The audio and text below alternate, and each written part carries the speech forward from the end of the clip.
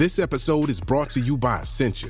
A better you starts with better hydration. Essentia is on a mission to inspire people to do what matters most. Their proprietary ionization process transforms water from any source into ionized alkaline water, providing water that's 99.9% pure with a pH of 9.5 or higher. Essentia overachieving H2O, the #1 ionized alkaline water. Shop now. Vacation alert from the 3-row Jeep Grand Cherokee L. Mama and Papa want to go hiking. Los abuelos want to relax at the beach. And the kids want to go to the amusement park. With seating for up to 7, you and your loved ones can enjoy all these adventures and more. Jeep. There's only one. Visit Jeep.com to learn more. Jeep is a registered trademark of FCA US LLC. This episode is brought to you by Reese's Peanut Butter Cups. In breaking news, leading scientists worldwide are conducting experiments to determine if Reese's Peanut Butter Cups are the perfect combination of peanut butter and chocolate. However, it appears the study was inconclusive, as the scientists couldn't help but eat all the Reese's. Because when you want something sweet, you can't do better than Reese's. Find Reese's now at a store near you.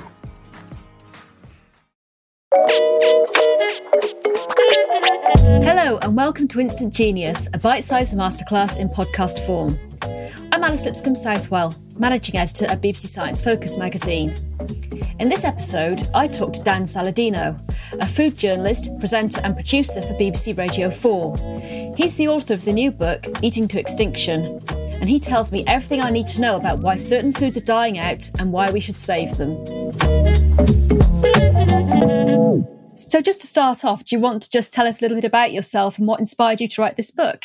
Well, I've been making radio programs about food and farming around the world for more than a decade now. And there was one particular theme that came up quite early on in my radio career, and that was about endangered foods.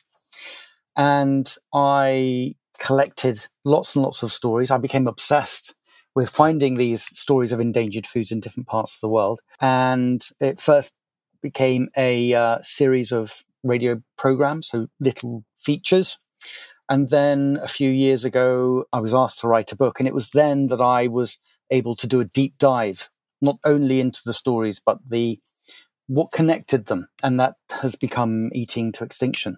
So what are the rarest foods then? Well, Alice, I am holding in my hand, I know you can see this, but the listeners can't, so I'll describe it. This is a ear of wheat that was given to me in eastern Anatolia, so in eastern Turkey.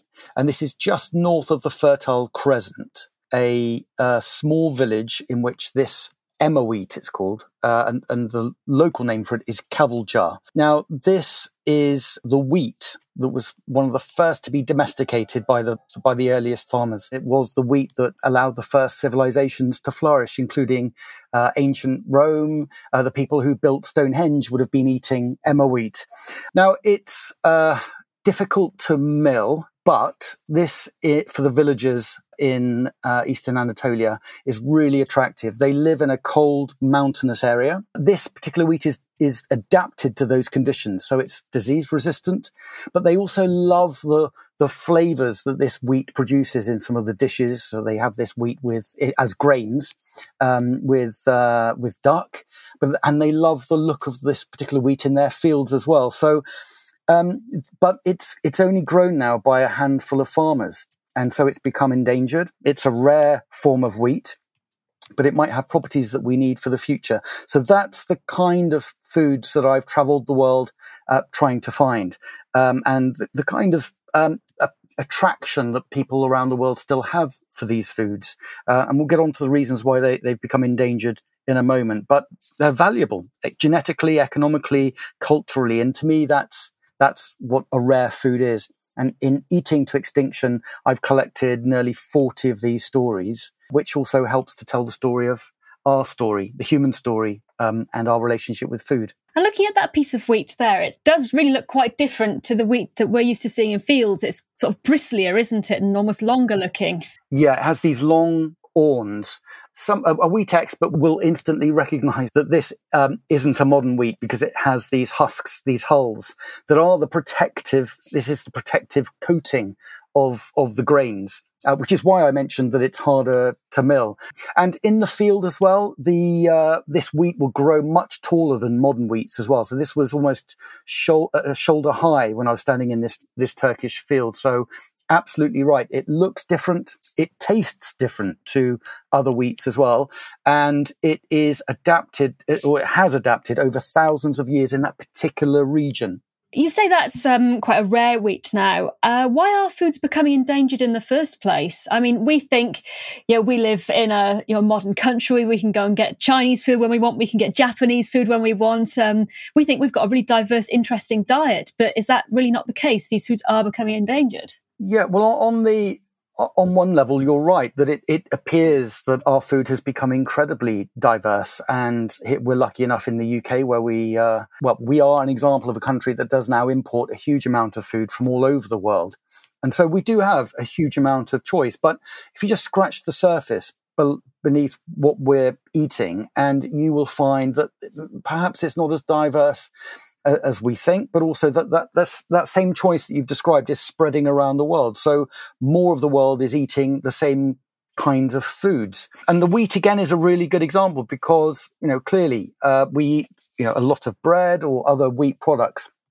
What many of us do not realize is the diversity that underpins wheat all over the world, because it has spread out of the Fertile Crescent when the first farmers domesticated wheat 10,000 years ago, started to travel and take those grains with them, and they adapted and created huge amounts of diverse wheat. So in Svalbard, the seed vault in the Arctic Circle, which is where many endangered seeds are stored for safekeeping, there are more than 200,000 different samples of wheat held there.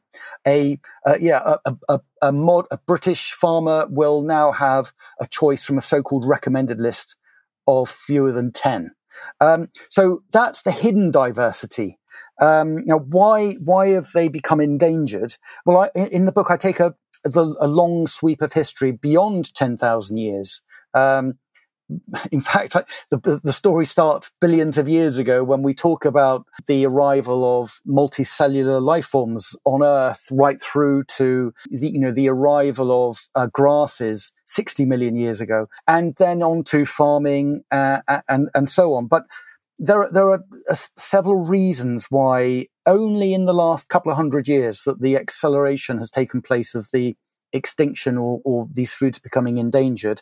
The book is in 10 parts. So it starts with wild foods, so stories of hunter-gatherers. It goes on to cereals and domestication, but also vegetables, fruits, meat, fish, and so on. Each part actually helps to provide a piece of the jigsaw as to why these foods have become endangered and why we should care. But just to sum them up, there's science and technology. So, for example, the arrival of modern plant breeding at the end of the 19th century and the beginning of the early 20th century. There's transportation, the arrival of container ships. So the ability to move apples from one continent to be sold in another, which explains why we've lost so many apple varieties.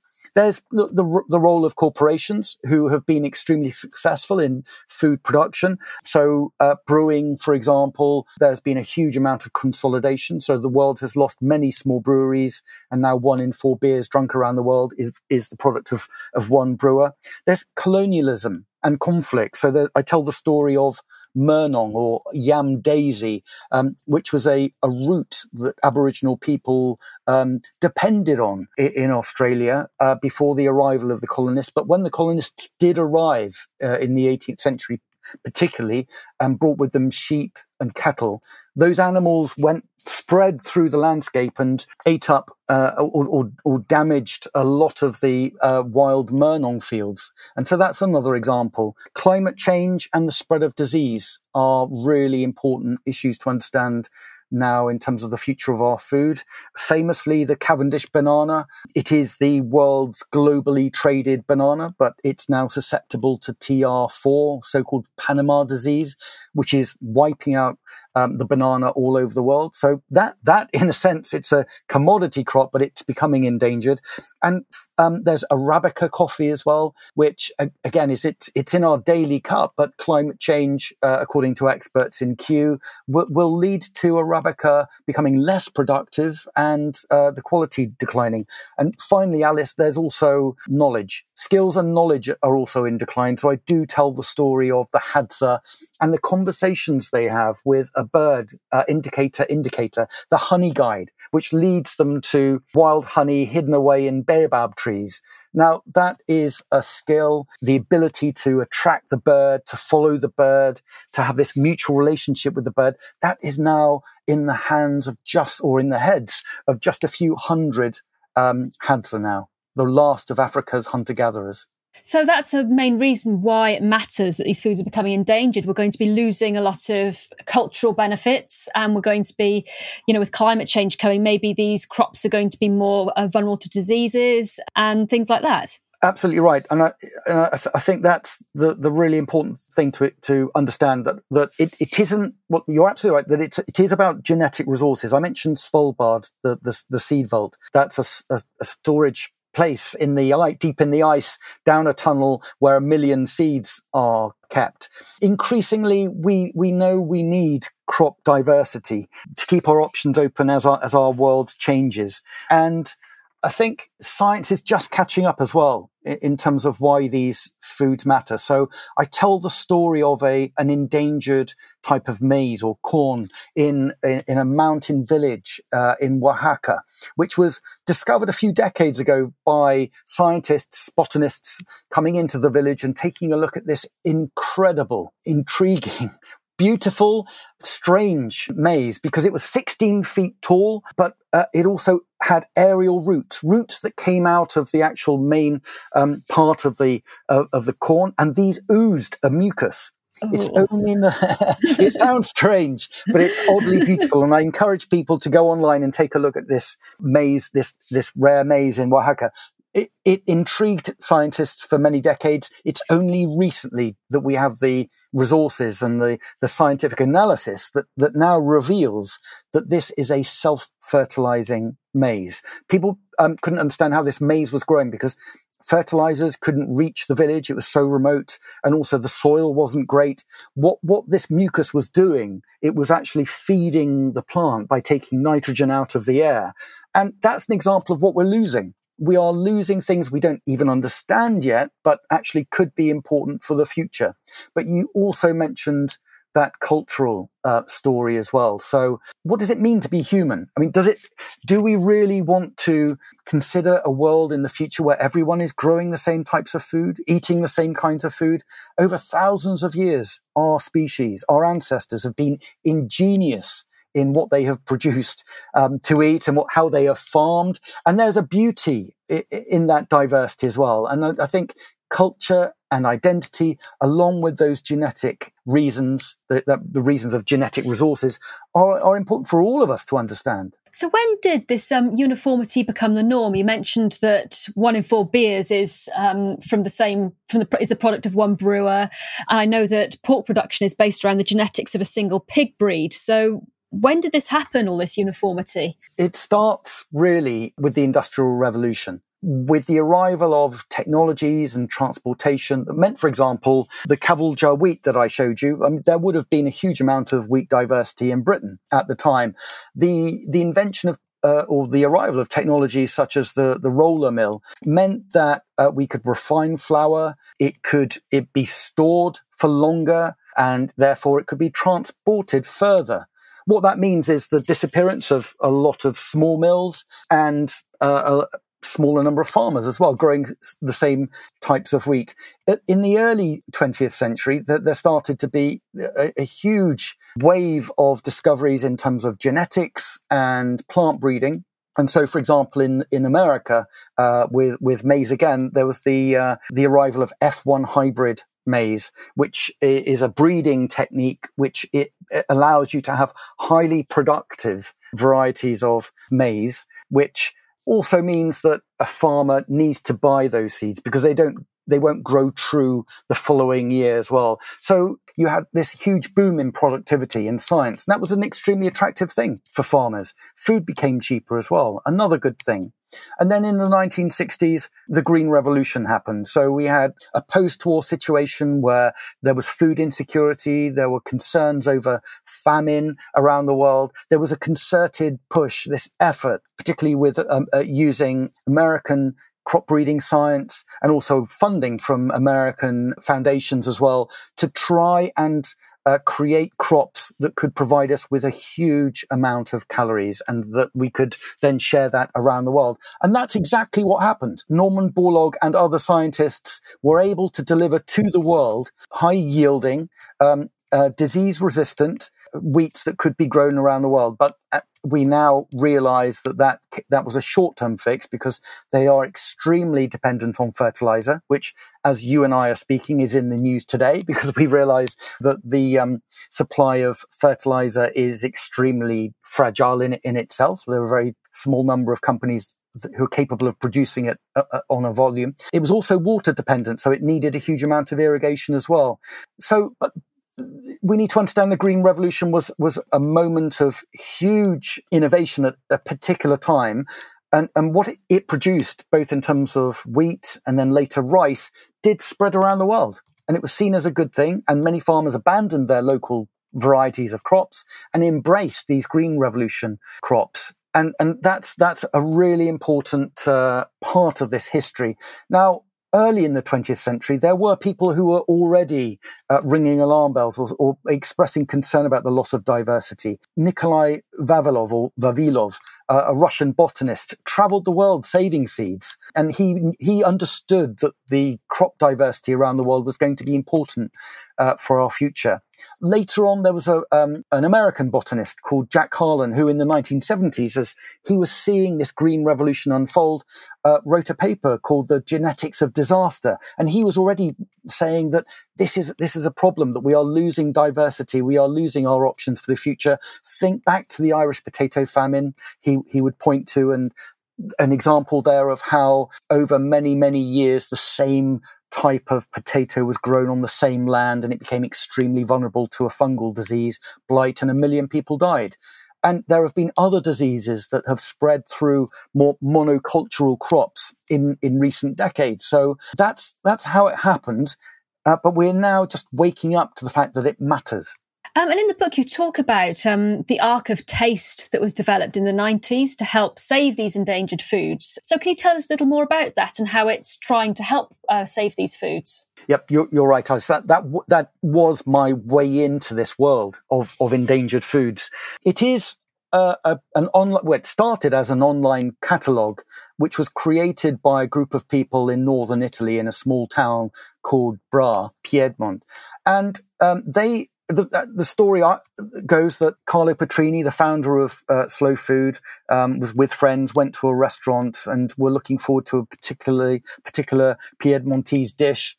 It arrived and something tasted different. And they asked the chef why that might be. And he said, well, Carlo, the pepper that I used to use in the dish, I can no longer buy the pepper because the farmer stopped growing the pepper. And instead, he's switched to growing flowers, which he's selling to the Netherlands. And it turns out that they were importing peppers from the Netherlands to be sold in Piedmont. And so what he realized in one dish was the disappearance of a bit of local food history, that there was a farming story there and a story of economics, and it was part of their culture, part of their identity. So they started to ask other people around Italy what else was disappearing and becoming lost. That grew, and so this Noah's Ark of taste was created. And since then, it's become a catalogue that is involving now people in more than 100 countries. And the number of products on that list are around 5,300. Wow. Yeah, covering everything from grains to cheeses to animal breeds to drinks. It's all there. And back in 2007, when I made my very first radio program about food for Radio 4, I was very lucky enough to go to Sicily for my first program to record the citrus harvest. Sicily I knew well because my father comes from Sicily, but I was with these farmers and they invited me to a meal after the harvest. I sat down at a table and I was then offered this meal, 5 courses. Every course had an ingredient, blood orange. And the blood orange was there from the starter right through to the dessert course. And the reason being they were trying to raise the profile of the blood oranges that grew around the volcano Etna. Spain and North African farmers had been brilliant at producing more and more citrus, including some blood oranges as well. And they were being sold to Italian supermarkets and elsewhere around the world. The Sicilian farmers were struggling. And so this meal I'd been invited to was a story, basically saying, this is what we have, and this is what's being lost. Let's celebrate it and share the knowledge of what's disappearing. And sitting next to me was somebody from Slow Food who then said, this is on the Ark of Taste. And I thought, well, what is the Ark of Taste? And that was 2007. And as I mentioned, I've spent the next 10 years collecting some of the thousands of stories, and I selected 40 to be in the book. Is any food potentially at risk of becoming endangered then, or is it a very set of circumstances that would mean that something could be at risk? Well, I think the answer is yes, that anything could be at risk in that some of our most widely grown and consumed foods are at risk. So I've mentioned Arabica coffee, for example. That is currently available widely. But there are reasons why in this century it could come under extreme pressure for reasons of climate change and also disease. Wheat, I mentioned. Now, there are a couple of fungal diseases that are currently spreading around the world that are impacting on wheat yields. And now crop breeders are having to move faster and faster to try and outpace the diseases. And so, there are more types of wheat that no doubt will become endangered as well. But what I really wanted to do was highlight those foods that have often been dismissed as being old-fashioned or traditional. But actually, when you start to look at the stories, as I mentioned with the Mexican maize with its secret, mysterious mucus, or Cavalja wheat, which can grow in cold, damp mountain areas, these endangered foods are the ones that we really need to save because who knows what's coming in the next 10 years. We know some of the risks we now face, but I think because they have been adapted and treasured and grown over thousands of years, farmers for generations cared about these foods, and I think so should we. So did you have a favourite food that you discovered while you were writing the book? Well, they are, after so many years of collecting these stories and then writing the book, they are, I would say, like my children, and it's hard to say there's a favourite. But for the purposes of this podcast, let me talk about a type of meat that is produced on the Faroe Islands, so a bit further north from where we are. And it's called kjøtpakjot, and it's a fermented meat. Now, the Faroe Islands, which is remote, harsh conditions, they don't have trees, really, so you can't burn wood to smoke and preserve meat. Because of that, you can't really boil away seawater to produce salt to preserve meat either. So they came up with this ingenious solution. There are these sheds dotted across the Faroe Islands called chatler, and they are wooden sheds with very thin gaps in the walls, and that allows sea air to come in to the chatler, which then bathes what we call mutton, so a mature sheep meat. It hangs there, and the sea air comes in, and slowly it ferments this sheep meat. So it starts to decay, become a bit rotten, gets a very funky flavour, and it looks like something that has, it looks like a bit of roadkill that's just been left abandoned and you wouldn't want to eat it. But actually, once it's washed and sliced, it's like the most delicious, exquisite charcuterie, like a cured meat.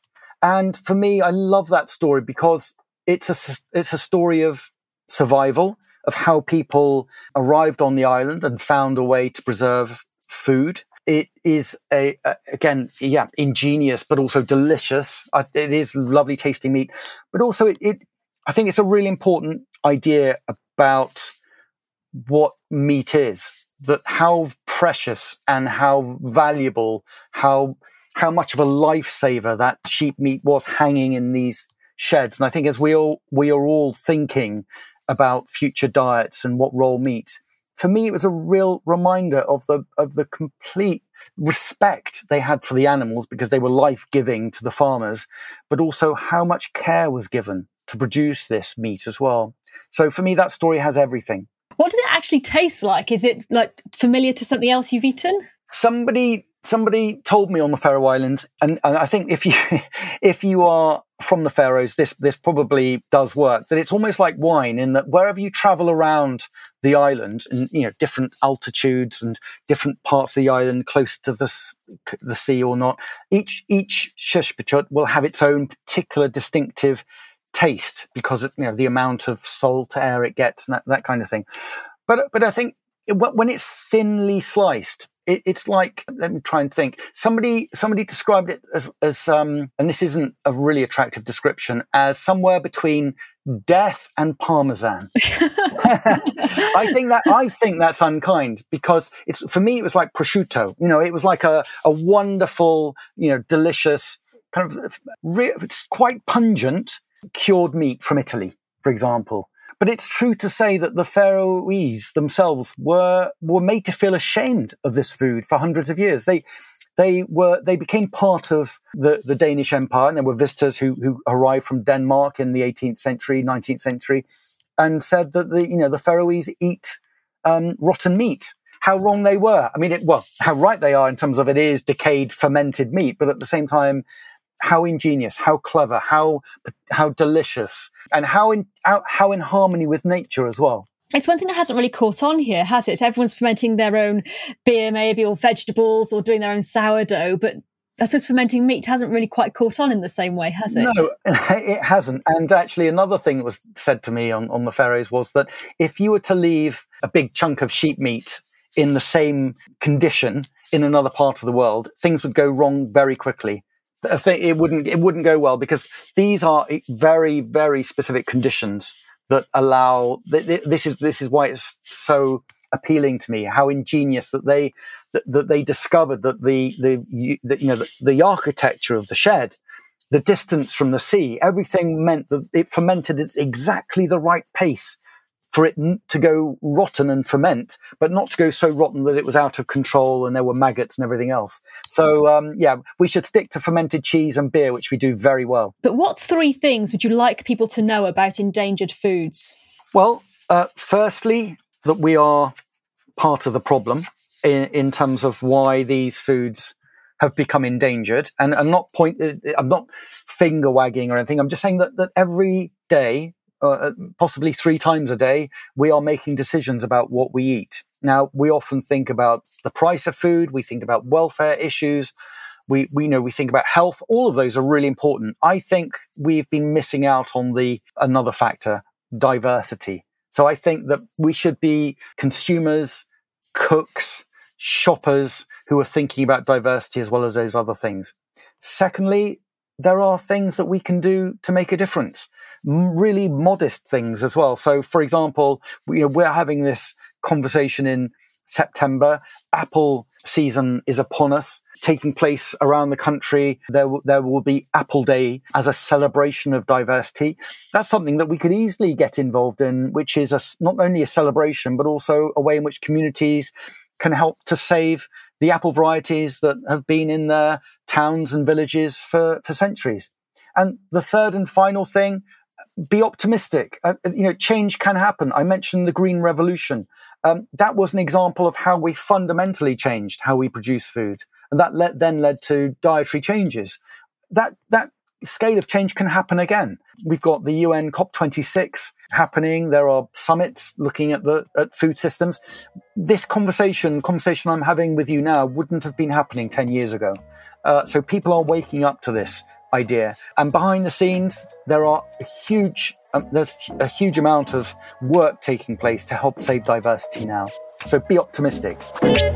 Thank you for listening to this episode of Instant Genius. That was Dan Saladino. If you want to know even more about endangered foods, then check out his book, Eating to Extinction, which is out now. Or, to hear even more from him, head over to the Instant Genius Extra podcast now. The current issue of BBC Science Focus magazine is now available. Pick up a copy in store or visit sciencefocus.com.